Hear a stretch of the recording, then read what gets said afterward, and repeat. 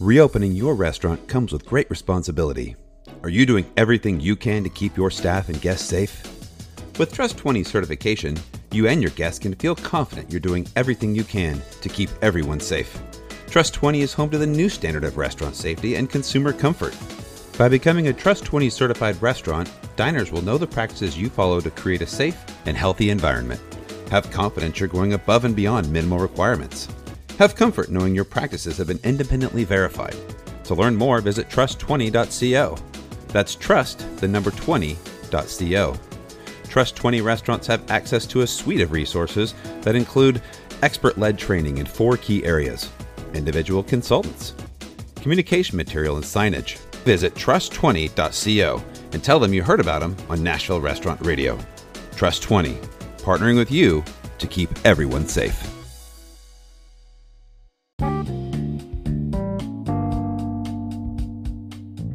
Welcome to Nashville Restaurant Radio, a podcast for and about the people of the Nashville restaurant scene. Now here's your host, the CEO of New Light Hospitality Solutions, Brandon Still.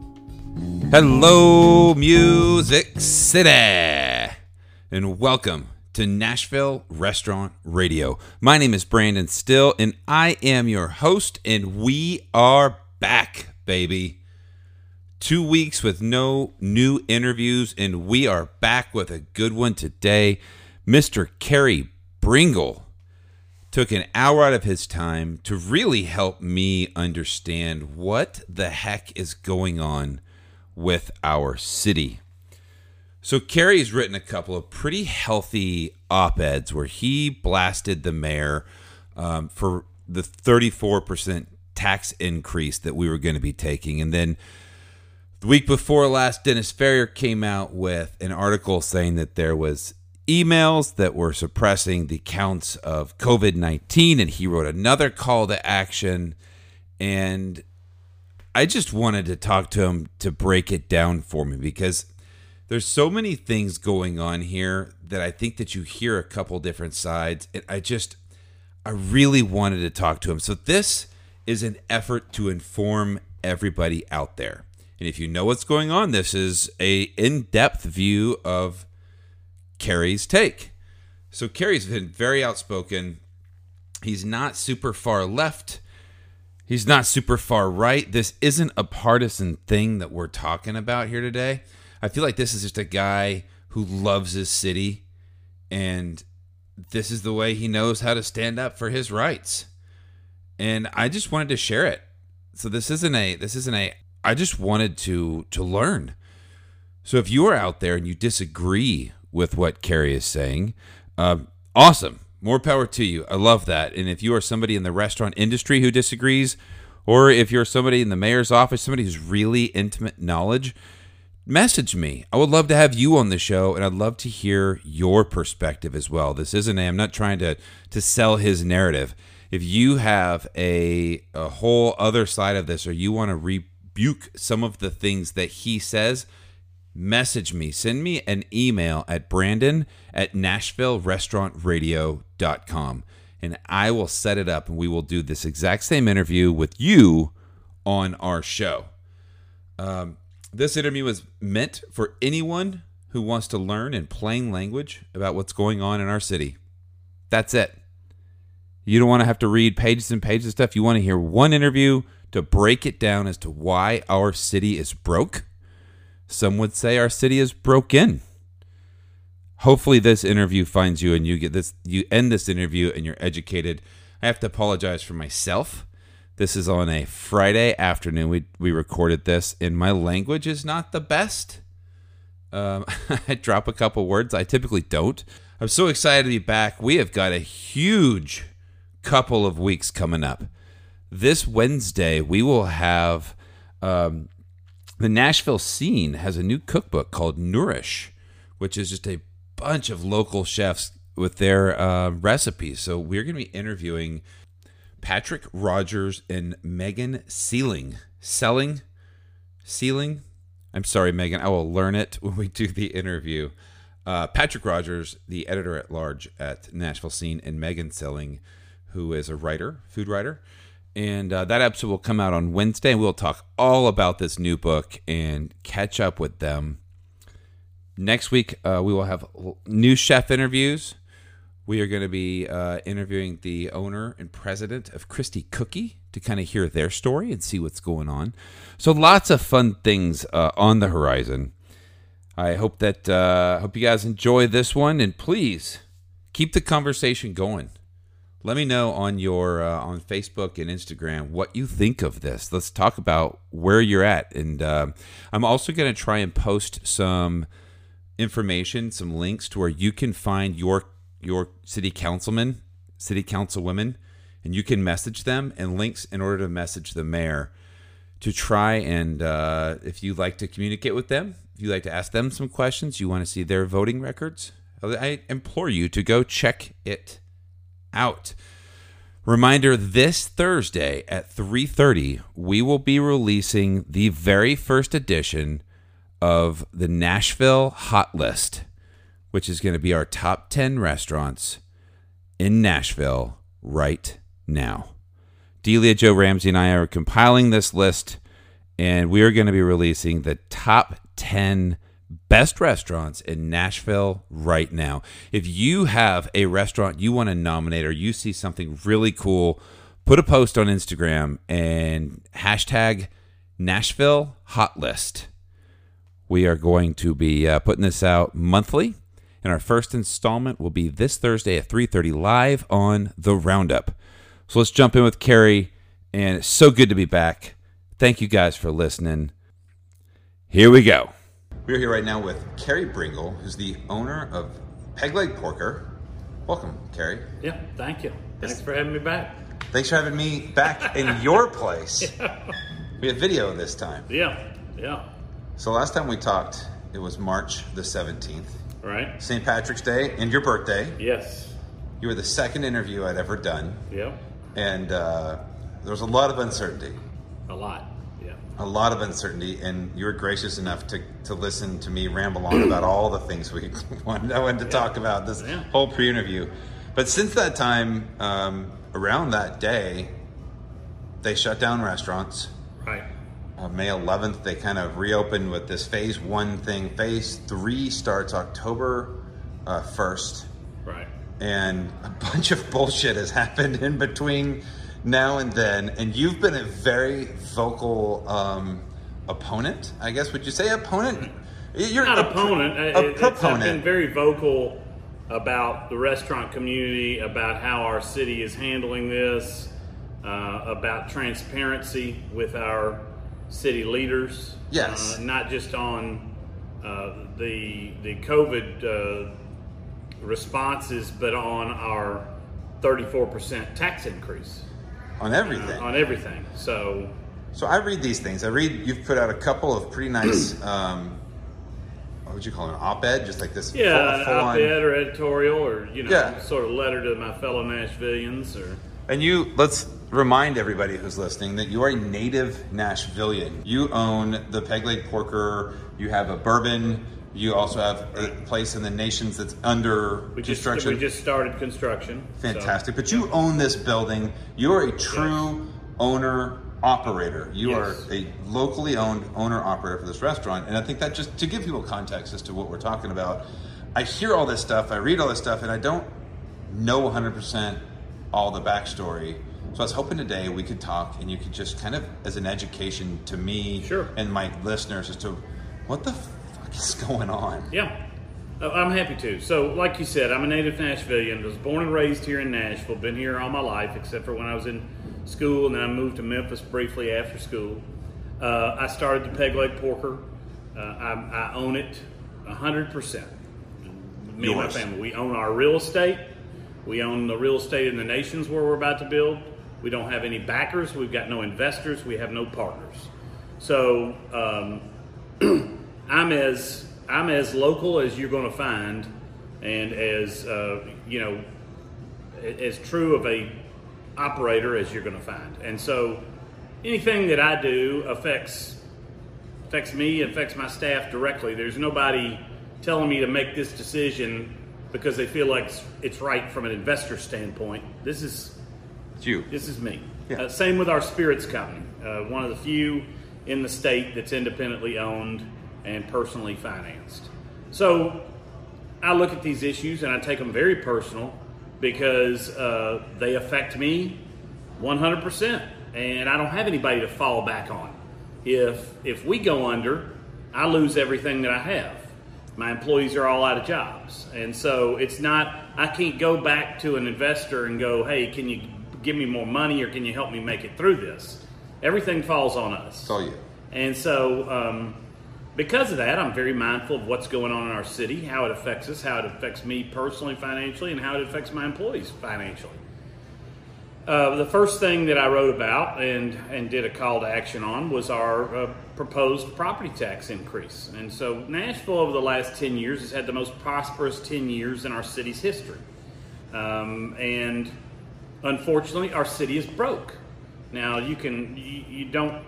nobody blames that on Cooper. He came into that mess. It was already there. Sure. But everybody expected him to be fiscally responsible and try and solve the issue. But how do we get in that issue? Because I don't know the answers.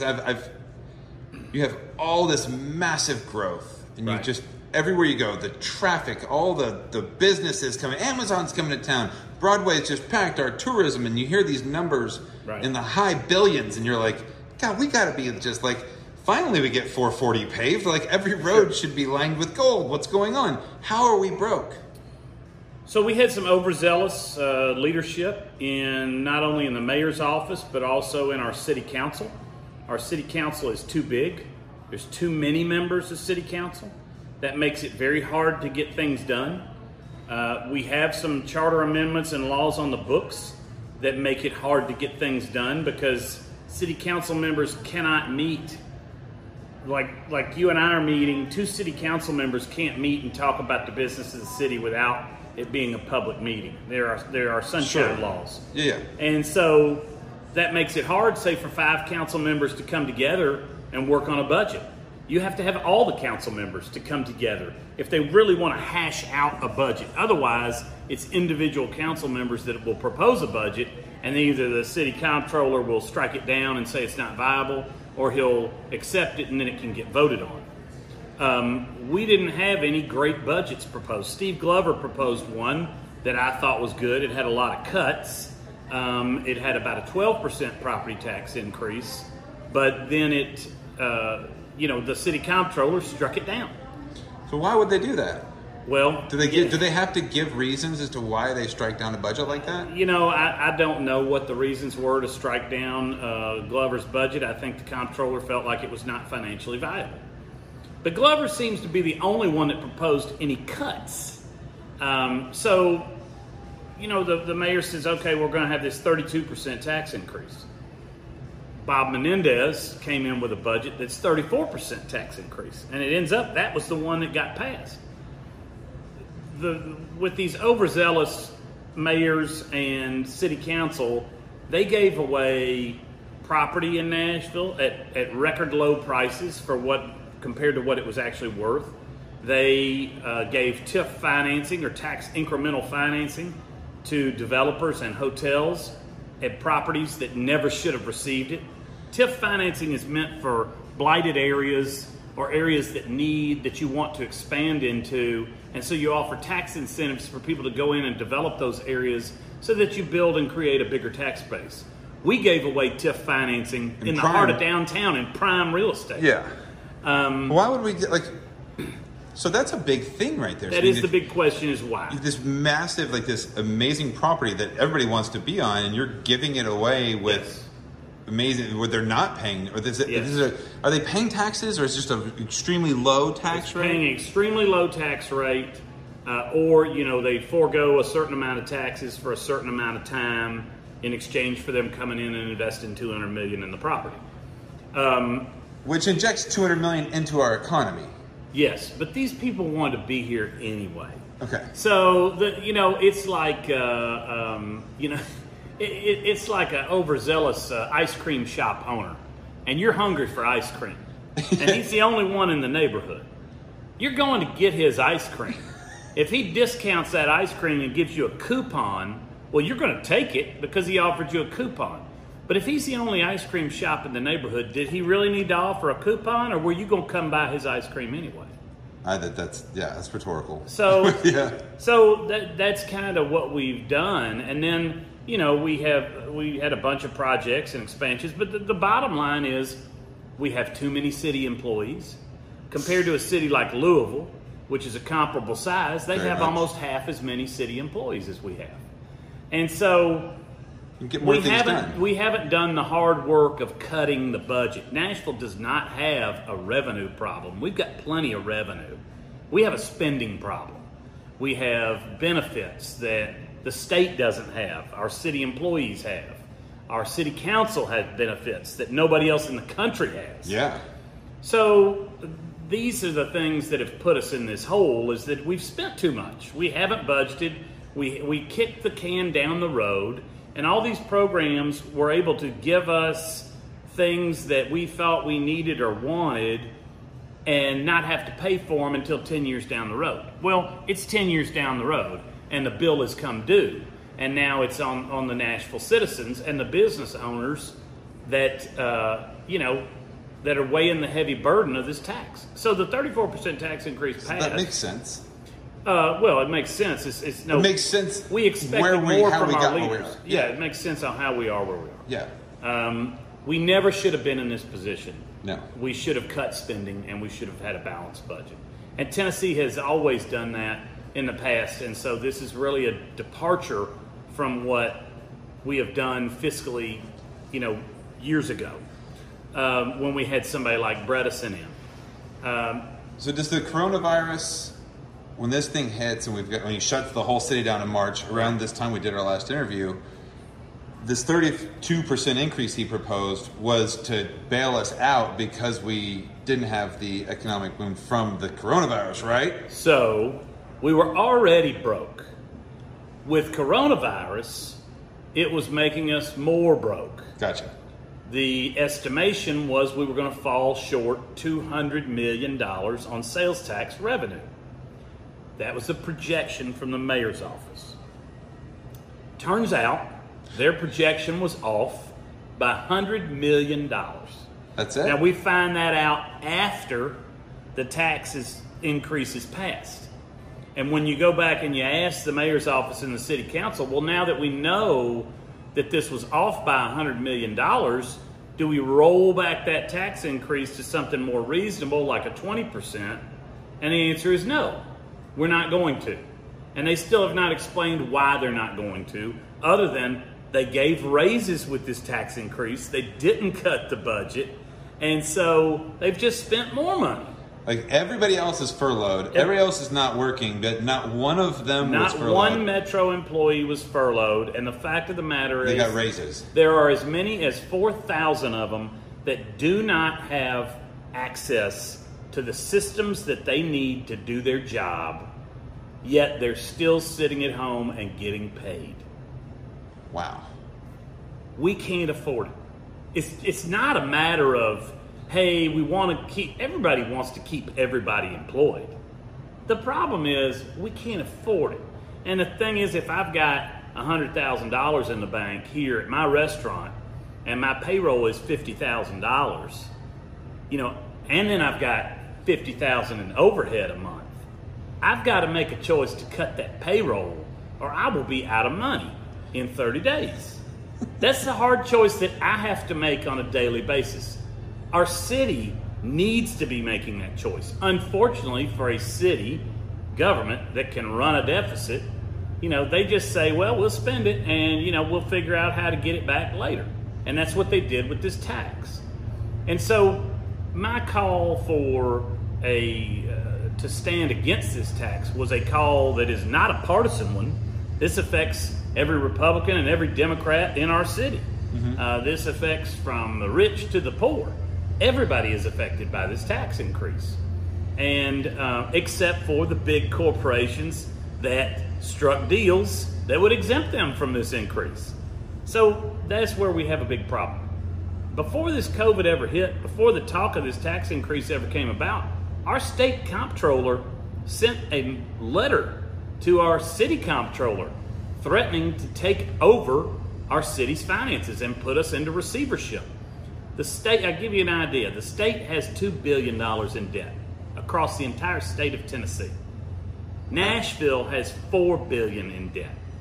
Just Davidson County. Wow. Just our city. So if you want to know how lopsided and how unbalanced it is, that's what we're looking at. We have twice the debt that our entire state has, just in Davidson County. We got a soccer team. It's a problem.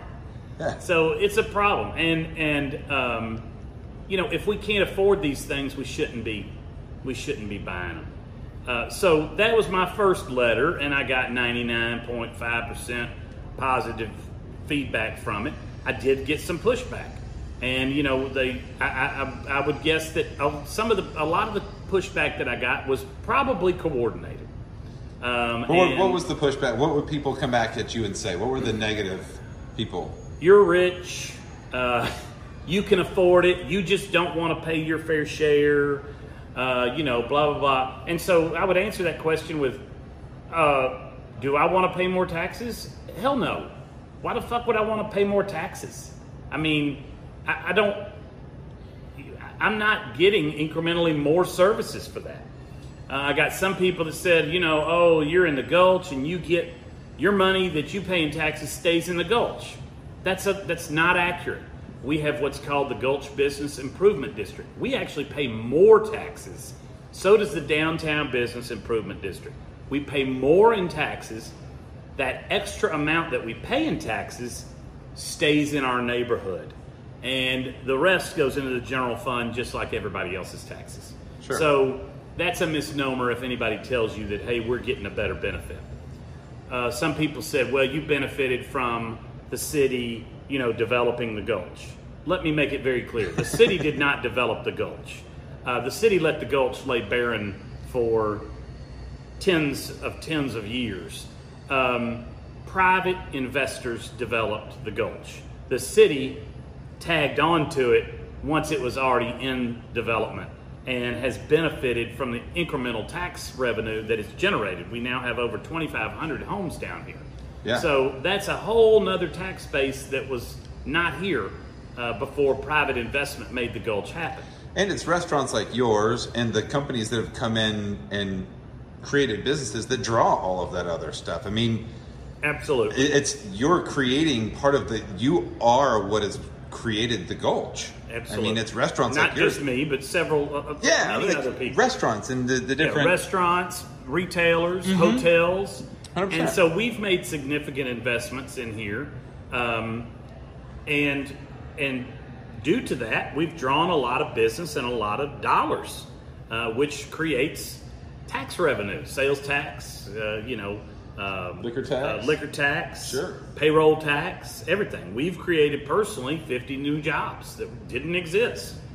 So my call was one of transparency and to say, hey, look, let's fix the budget. I think that had Cooper raised the taxes and slashed the budget and said, I've got a plan for in 3 years us to be out of this hole, then I think people would have, and then at that time we could look at reducing that tax. I think people would have been receptive to that. I honestly do think that most people would have said, okay, if you're showing me a plan where you're going to cut 20% of the workforce from Metro Nashville, you're going to furlough during this pandemic, and you're going to put more money into our reserves and fix our budget, then I think Nashvillians would have said, hey, we can live with that. Have you ever seen the movie Dave? I have, yeah. Where he's like the actor gets to be the president. Yep. Like I was talking to Khalil Arnold over at Arnold's, and he said, I'm just so frustrated that the first thing he goes to is, oh, we got a problem. We'll just 32%. We'll just tax everybody. Yeah.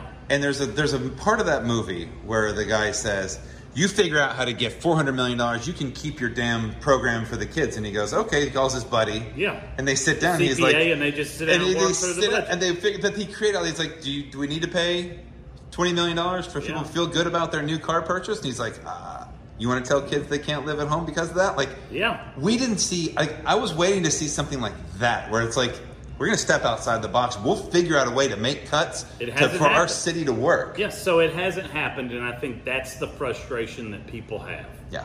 Nobody is putting in the hard work to sit down, get into a room, and fix it. I don't care if you have to televise it. Televise it. The people need to understand and be aware of how their money is spent, because ultimately it's our money. It's not our government's money, it's our money. And so, I got some resistance, and that's what happens. And you put yourself out there and you're going to get some shit. Absolutely. That's okay. So the next letter that I wrote was about the COVID. We had some emails come out the other day. This was just weekend before last. Weekend before last, we had emails come out that showed that the numbers were being manipulated and suppressed. Now, the news report that came out said just that. Unfortunately, the social media for that network pushed the words cover up. Yes. It never was mentioned in the story. It never said cover up in the story. Their social media said cover up. Now, a lot of people think that story has been retracted. It has not been retracted. So let me make that very, very clear to people who have posted this on my timeline multiple times. Do you retract your statement? You're talking about a fake news story, blah, blah, blah. Do you retract your statement? No, I do not. The story was never retracted. The fact that they called it a cover-up was retracted. They apologized for calling it a cover-up. That's right. That's all they did. They apologized for calling it a cover-up. Didn't retract the story. So Dennis Ferrier released this last Thursday night. Right. In Fox 17. Yes. And to be fair to Ferrier, and he never said cover up in his story. And the national news media that took it and ran with it used the words cover up. Yes. So the national news media took it and ran with it without really watching the whole story and understanding that Ferrier never said cover up. He said misleading and suppressed, which if you read the emails, you will come to that conclusion very quickly. If you watch the press conferences. So the emails said 22 cases total in bars and restaurants, 19 in bars, 3 in restaurants. Think about this. For 3 cases traced back to restaurants, we reverted back to 50% capacity. So we put our foot on the neck of an entire industry over 3 cases. Now, when the number was 22 in the emails. When he had his press conference, he said 30. And then a few days later, he said 80 cases. So don't let anybody tell you they hadn't misled with the numbers or manipulated them to fit the narrative. They have. And I've seen other emails that show how they were trying to get influence from people to back their strict health guidelines. And they were trying to find influencers to get behind them to back their strict health guidelines. But what do they gain from that? Like, if he closes all the bars, is he just pissed off at Steve Smith and wants to show him because he's been a vocal opponent of it? Or Steve Smith's suing him. I mean, yeah, Look, I don't know what the end game is. This is not a I hate Cooper type thing. So don't make this illness political. You keep saying that you want to base this on science and off the advice of the health department. Okay. The science was not there to shut the restaurants back down to 50%. It was not there to shut all the bars down. So it just wasn't there. They showed 1,251 cases on construction sites and took no active measures against those sites. So now, 2 days after the story aired, they have come back and said, oh, it was a clerical error. There were only 251 on construction sites, not 1,251. Oh. So extra 1 in the number. And 1,000 extra cases. Don't forget, we just learned that the state kept 13,000 cases on their books as active that were not active, had not been active for, I think, 60 or 90 days. That error just came out. So when we talk about transparency and we talk about truth in government and following the science and following health guidelines, if our CDC, if our local health department, and if our state health department are all making these types of errors, I mean, this is supposed to be a crisis pandemic. Not saying the virus is not real, it's very real. But when we can't trust their numbers and they keep coming back and saying, oops, that was a clerical error, these numbers ought to be checked by 10 people before they ever go out the door. We need to know that they're exact. The public is counting on these agencies to give us the most accurate information possible. We're talking about tens, if not hundreds of millions of lives that are being affected. We're talking about billions of dollars in economic disaster that's happening because of this, and we deserve to know exactly what the numbers are as accurately as possible. We need to know real cases versus probable cases versus in contact with. The way that our state and our city has been counting infections is if you go and you get a positive test, that's counted as one. If you go back a week later hoping you're going to get a negative test and you get another positive, that's now counted as 2 positive cases, even though there's only you, the one person, infected. Why? But why do they do that? This is the way. We don't know. We don't know what's happening. That's the frustration, is that the numbers are so all over the place and everywhere that it's very frustrating for the general public to try and get a handle on exactly what is happening and where. And because of that, it's made them scared to go out. And that's affecting our business. Whether we open up for 75% or not, we may still only be at 50% because the public is scared. They're not getting information that they can rely on or that they are confident is correct. I think that's the thing that confuses me, is I just go, I don't understand. Like, you'd almost think that they would want to say that there's less cases so that we can, I don't know, is it if we create a fear, then people won't go out and we'll stop it? Do you think they're just genuinely trying to? I'm just talking. I'm not trying to create some kind of narrative. I'm just saying. No. Like, I don't know the answer to this. I don't think anybody knows the answer. And a lot of people say, well, why would he want to intentionally keep businesses closed? I don't know, Brandon. I can't give you an answer to that. I think that when the national news had video footage of Broadway with people not wearing masks, and it looking like it was a super spreader neighborhood, I think our mayor was embarrassed about our city. When the New York Times wrote an article saying Nashville is going to be the next super spreading location. They called us No Maskville. Yeah, No Maskville. Yeah. I think he was embarrassed, and I think he felt like it was hurting our city's reputation. As a result of that and his policies, we're the slowest growth recovery in the country. So it hurts us as business owners. It hurts my employees whose hours we've had to cut. It hurts all around. And so I've just tried to shed a light on that and say, hey, look, we need to come together as a city. Republicans and Democrats need to come together. All business owners and private citizens need to come together. And we need to be rational about what we're doing, and we need transparency with what's really going on so that we can get back open for business. I mean, this is the type of thing that can last. It can linger for 6 to 12 months on the business side if we can't start ramping up quickly. Oh, when we talked on March 17th, you said in Memphis in May this year, we've got this, this, and this. Did you have any idea on March 17th that we'd be here? I thought at the time it would last 6 weeks.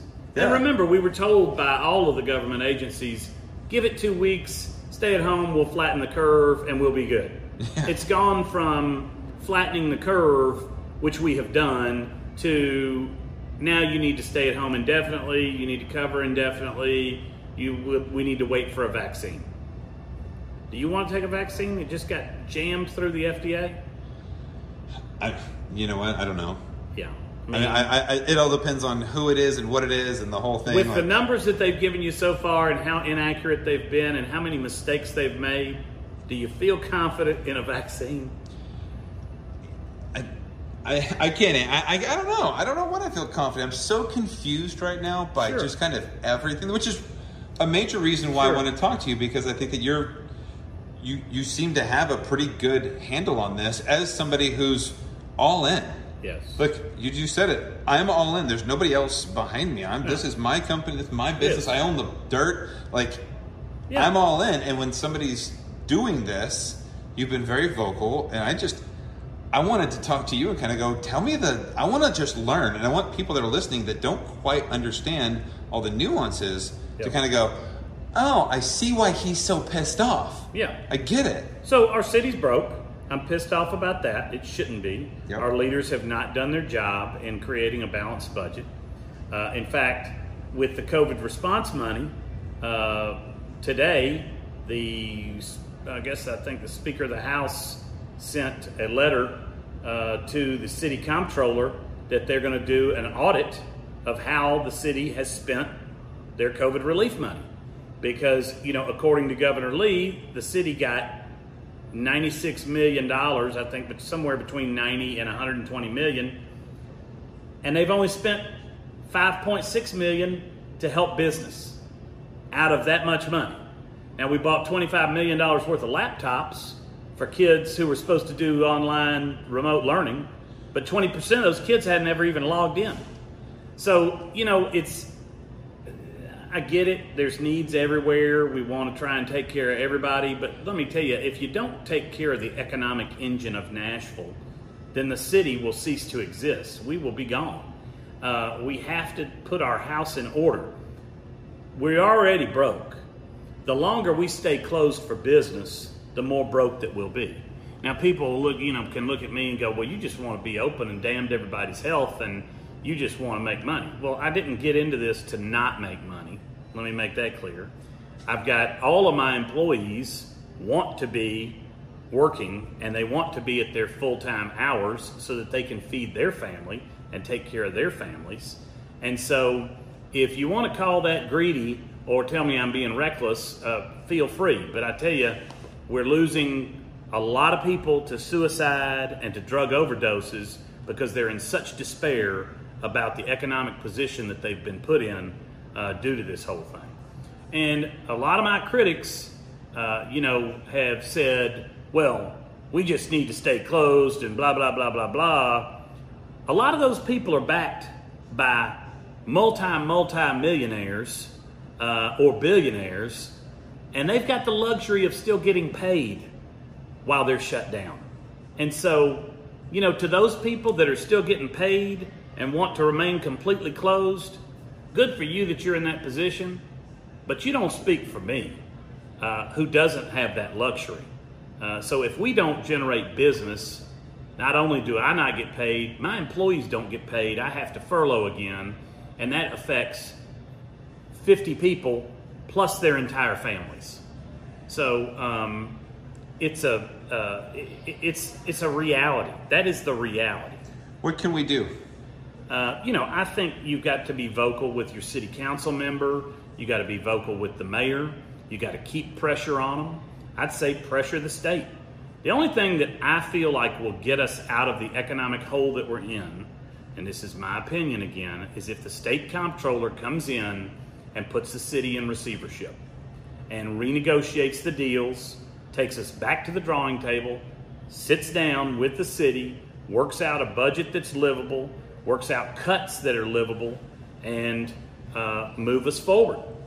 They have the power to do that. We as a city don't have the power to renegotiate contracts that have already been signed. So one thing that we've done is I don't know the guy or what it is, but there have been enough signatures have been created, enough signatures that they are going to put on the ballot. Yes, a charter amendment. Charter amendment. Yes. To repeal the 34% tax increase and put something in place that you couldn't get more than 2% and without a referendum or without a vote from the people. From the people. The Election Commission is voting on putting that on the ballot right now, as we speak. They may have already made the vote. I don't know. but it's happening today. The mayor has already tried to subvert this. The city council is already positioned to try and subvert this. They don't want it to happen because we're already spending the money. The tax bill haven't come in. The tax money has not come in. It won't come in until February. We've already spent it. We're already spending it right now.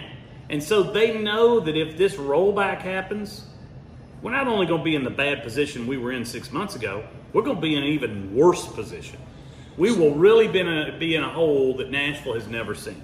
So the thing to do before that vote would be for the mayor and the city council to sit down, slash the shit out of the budget, start making massive cuts, and furlough employees, and get this train back on the tracks.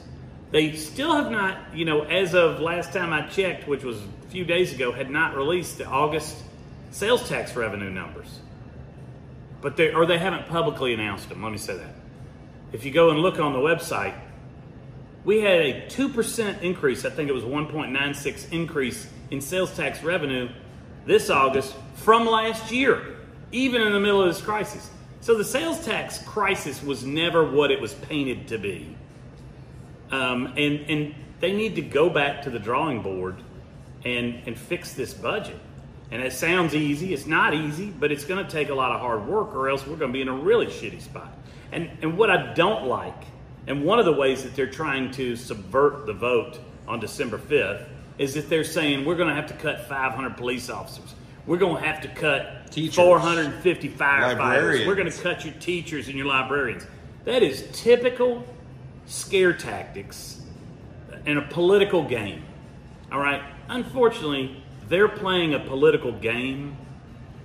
This is our lives. So this is the lives of every Nashvilleian that's being affected. And it's not a game. It is reality. Well, so if math doesn't lie, and we're in a really bad shape, they've already spent the money. If he doesn't get the tax revenue, right.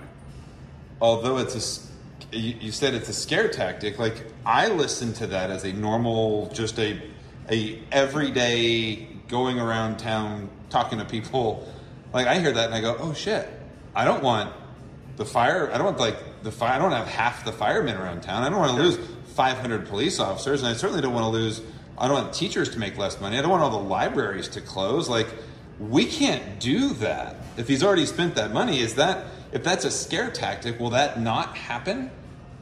No, they don't have to cut those essential workers. No, we've got a whole bureaucracy of employees on the city budget. We have pensions that have been promised that we can't afford. We've got multiple areas that can be cut. So the scare tactic is, I'm gonna fire the people that you need the most. But I'm gonna leave these folks intact that are part of the bureaucracy where we may have 5 people doing the job of 1. I mean, listen. That's the shit we gotta get under control. This is classic political bullshit. It is, hey, wait a minute. Why do you have to cut police and firefighters? What other Metro employees are you cutting? What are you doing about the pension? What are you doing about the lifetime health care benefit for the city council members? I mean, so what are you doing about the tax revenue that you're not collecting from hotel developers that you should have been? So if that happens, then surely the state is going to come in and put us in receivership. They'll have to. So, people are like, well, this was so extreme by the citizens. I told somebody last night, this is the poison pill that the citizens of Nashville are shoving down the throat of our city council members for the way that they went extreme to the other direction. So when they went extreme with a 34% tax increase, the citizens of Nashville said, we can go extreme too. We'll limit it to 2%. Now, the truth is that we probably should have landed somewhere in the middle, but nobody was willing to do that work. And that's the problem. Well, this has been very eye-opening for me. Yeah. Sorry, I don't want to be a political pundit. I just want to be active in my community, and I want us to have a healthy community. I voted for Bredesen. I voted for, many on both sides of the aisle. Yeah, this isn't a partisan argument. It's not a partisan argument. The great thing about Nashville is we've never been that partisan. Up until now, we never really were that partisan. The pendulum was always somewhere in the middle. Little leeway on both sides, but somewhere in the middle. We had rational mayors. We had rational governors. They were moderate. Whether they were Republican, whether they were Democrat, they were moderate. In the last 10 years, that pendulum has swung to a fiscally irresponsible position. No matter what party you look at it from, it swung to a fiscally irresponsible way of thinking. That needs to be brought back into the middle. Needs to be corrected. And it doesn't matter whether it's a Democrat, it doesn't matter whether it's a Republican. We need that fiscal responsibility. All of us deserve it, and our city needs to right the ship. This tax increase didn't do it. So don't let anybody tell you that this tax increase is the thing that's going to right the ship, because it's not. And they've proven by the way that they've spent it that it's not. So everybody in the city is going to have to pay 34% on their property tax. Is it sales tax, property tax? Property tax. Property tax. Property tax.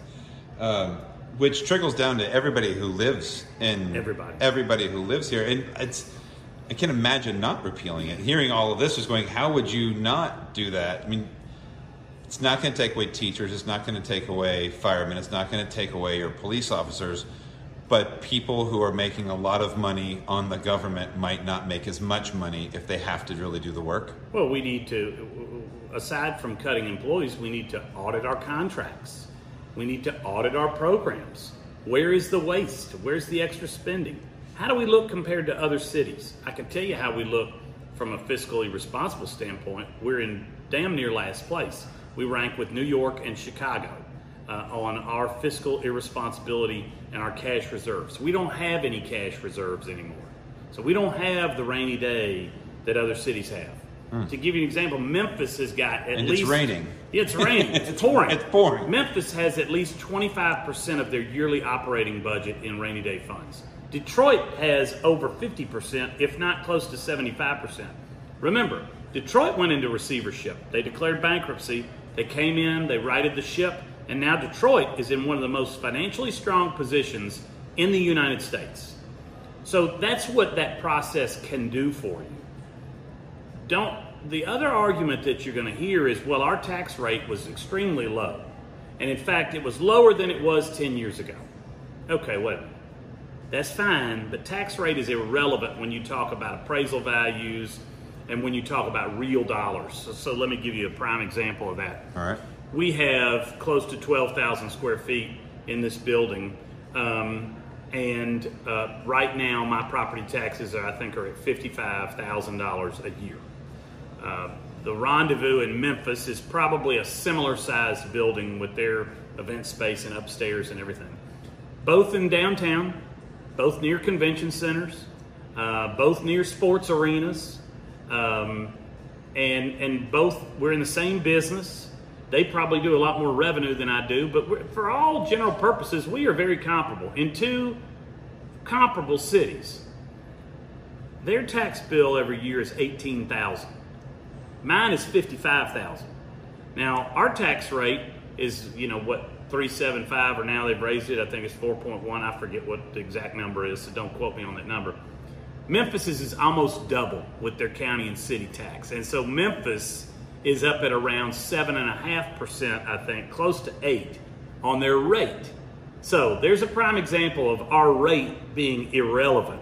I'm paying $55,000. They're paying $18,000. How does that even happen? Their rate is twice ours because of their appraisal, their value, or their perceived value of their real estate. Okay. So they, and then people will say, well, Kerry, you've benefited from your real estate going up in value, and your real estate's now worth X number of dollars. And so there you go. That's why you pay more. I understand how taxes work. That value is no good to me unless I sell the building, which means I have to take my business and move it. So me selling that's not an option for somebody that's didn't buy a piece of property to develop it. If you bought a piece of property to build an essential business to serve your community and you're going to stay there for life, which is what we intend to do, then I shouldn't be taxed like I'm going to sell it for a high-rise property. So I imagine John Cooper doesn't make it through the next election. I'm just saying, I think I'll be shocked if he does. As political correct, I feel like right now, I mean, he could make a miraculous. He could turn this thing around and just make it happen. Right. Who knows? Right. But will he go? Well, I guess the logical next question. I asked Khalil this question after we got done talking. Because I said, so you have a lot of opinions. You seem to be very knowledgeable about all this stuff. Right. Barbecue's fun. It's a hard work. Yeah. What about it? You want? Would you ever vote for him again? No. Would you ever do it? Oh, run for mayor? Oh no, I don't want to do that. Why not? No, I don't want. Listen, I don't like meetings that much. So the thought of about 10 to 15 meetings a day makes my skin crawl. I got a business to run, and I like being around people here in my restaurant and feeding them and nourishing them. But what if you could? What if you could change this city? What if you could do? If you could right that ship that they've so the Nashville is so fucked up. What if you could come in and fix it and be the savior of this city that you grew up in?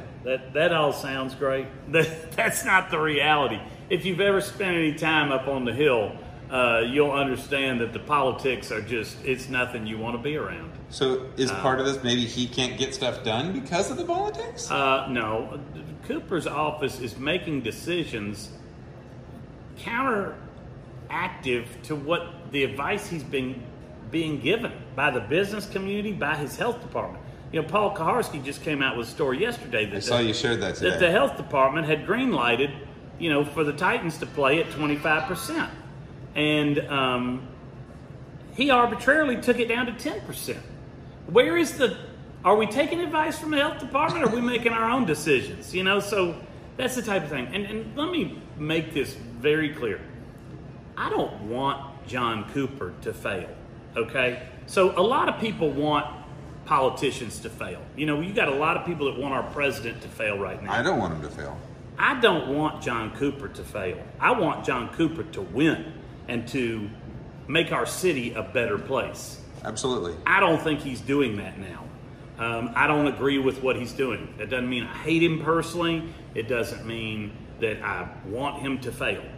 I would like him to see the light and see what's happening with our businesses and listen to the community and to the people and say, wait a minute, maybe I got it wrong. Let's do something different and let's try and make this right. He could make it right by the end of his term. But that's a choice that he and his administration have to make. How do we as a general public hold him accountable for that? I think you got to continue to call. You got to continue. So if I call the governor, if I call the mayor's office, what do I say? This guy's an asshole, and I'm sick and tired of his bullshit. Like, what do I say to them? I think what you need to do is sit down and define what you think your position is, or what you'd like to see happen. Maybe steps that you think the city can take to do that, and then forward that on to your city council person and to your mayor's office. I think that you need to be active with your city council member and voice to them your distaste or displeasure if they don't vote something that you think is going to be better for our community. So, if you've got a city council member that is voting, or deferring to vote to eliminate their lifetime benefit, then I would say you probably have a problem with that. And so voice it. Hey, guess what? You're only looking out for yourself and not for our city. That's not why we elected you in. Either I'm not going to elect you next time, or if this is your last term and this is the way you're voting, this may affect your business down the road afterwards, in the fact that I may not want to do business with you or with your company when you go back to normal everyday life because of the decision that you're making right now. Are you in it to look out for the greater good of Nashville, or are you in it to look out for yourself? All right. And that's good advice. So I think it's a lot. No, man. It's heavy. This is a heavy one. It is a heavy one, and it's Friday afternoon. Where it's been a long ass 6 months, and there's been so much, and I was thinking I haven't interviewed anybody in 2 weeks. Yeah. Going back, you're my first interview back from a 2-week break. Yeah. And I wanted to come back strong with. There's a lot of shit going on. There's a lot of things happening in our city right now, and I feel confused. You seem to know exactly what the hell's going on. I wanted to talk to you. Thank you for taking the time to just say, hey, this is what it is. I love what you're writing out there. I mean, I know it's got to be hard for you. I mean, just the leadership you're displaying. I know one of the things you wrote was, we don't have leadership. We have people in charge. Yeah. The leadership that you're displaying to write that stuff and to say the things you are is awesome, and I appreciate it, and it's big. I mean, I Googled Carrie Bringle this morning, and you know what popped up on Google? What's that? Carrie Bringle, and it said net worth. That's the suggested thing that popped up. Because, well, when you put yourself out there and you say all this stuff, immediately people go, what's his net worth? What is he? You can tell what most people have Googled because they want to know about you. So you're putting yourself out there, not caring about that, and kind of going, hey, you know, it is what it is. I got to make a difference. And I've been attacked for these opinions. I have been doxxed. I've had people publish my addresses of any properties that I own. It's been interesting. I've been told that I'm sitting in Belmead counting my money and the money that I made off the backs of low-income earners. I mean, I've gotten it all. I'm not reading Reddit anymore because I tell you, I did that one afternoon and read about 400 negative comments about me. I think I drank a bottle of bourbon that night. I'm telling you, it was shitty. I don't know how you do it. I'm a happy guy. I've been through a lot worse, and this stuff I can. It stinks sometimes, but if you're going to put yourself out there, you're opening yourself up for that. I would encourage more of my fellow business owners to stand up and take a stand and make a statement on their own. And don't make it one of hate, and don't make it one of partisanship, and don't make it one that makes you sound ignorant. Think about it, read it over, think about it again, read it over, think about it a third time. Count to 10. And count to 10 and calm down. And if you got a rational point to make and you think you've got some solutions, then voice them. And it more than likely will be appreciated. I love it. Good news, new place. Give me an update as what's happening with Bringle Smoke and Oasis. We just signed with our contractor. We've got green lights. We are starting construction, and we hope to be open in March of 2021. Nice. So we're excited about that. Just in time for spring. Yeah, we're hoping to kick it off with a Billy Link crawfish boil straight up from Louisiana. Wow. Well, again, thank you so much for doing this. And I was over here a couple months ago. You filmed reading a Jimmy's one-star review that is out there right now on our TikTok page for those of you who would like to watch it. But we sat and talked for like an hour in your office, and I was like, why didn't we record this? Damn it. No, it was so a good conversation. This was good. This is very educational for me, and I appreciate it. Thank you. I hope they have a wonderful weekend, and just thanks for doing this. Yeah, you too. Thanks, Brandon. Have a great weekend. Yeah, man. Big thanks to Carrie Bringle for taking the time to speak with us on a Friday afternoon. I know he's a very busy guy, and he's so gracious with his time for us here at Nashville Restaurant Radio. Just wanted to give a big shout out and a challenge to you other restaurateurs out there. You know, we mentioned leadership and the ability just to get out there and say what's on your mind. That's just the guy he is. But I challenge you, if you have something on your mind, do the same. If you want to do it on this show, let me know. Send me an email, Brandon@NashvilleRestaurantRadio.com. If you're out there and you have something you want to say, you have a story you want to tell, let me know.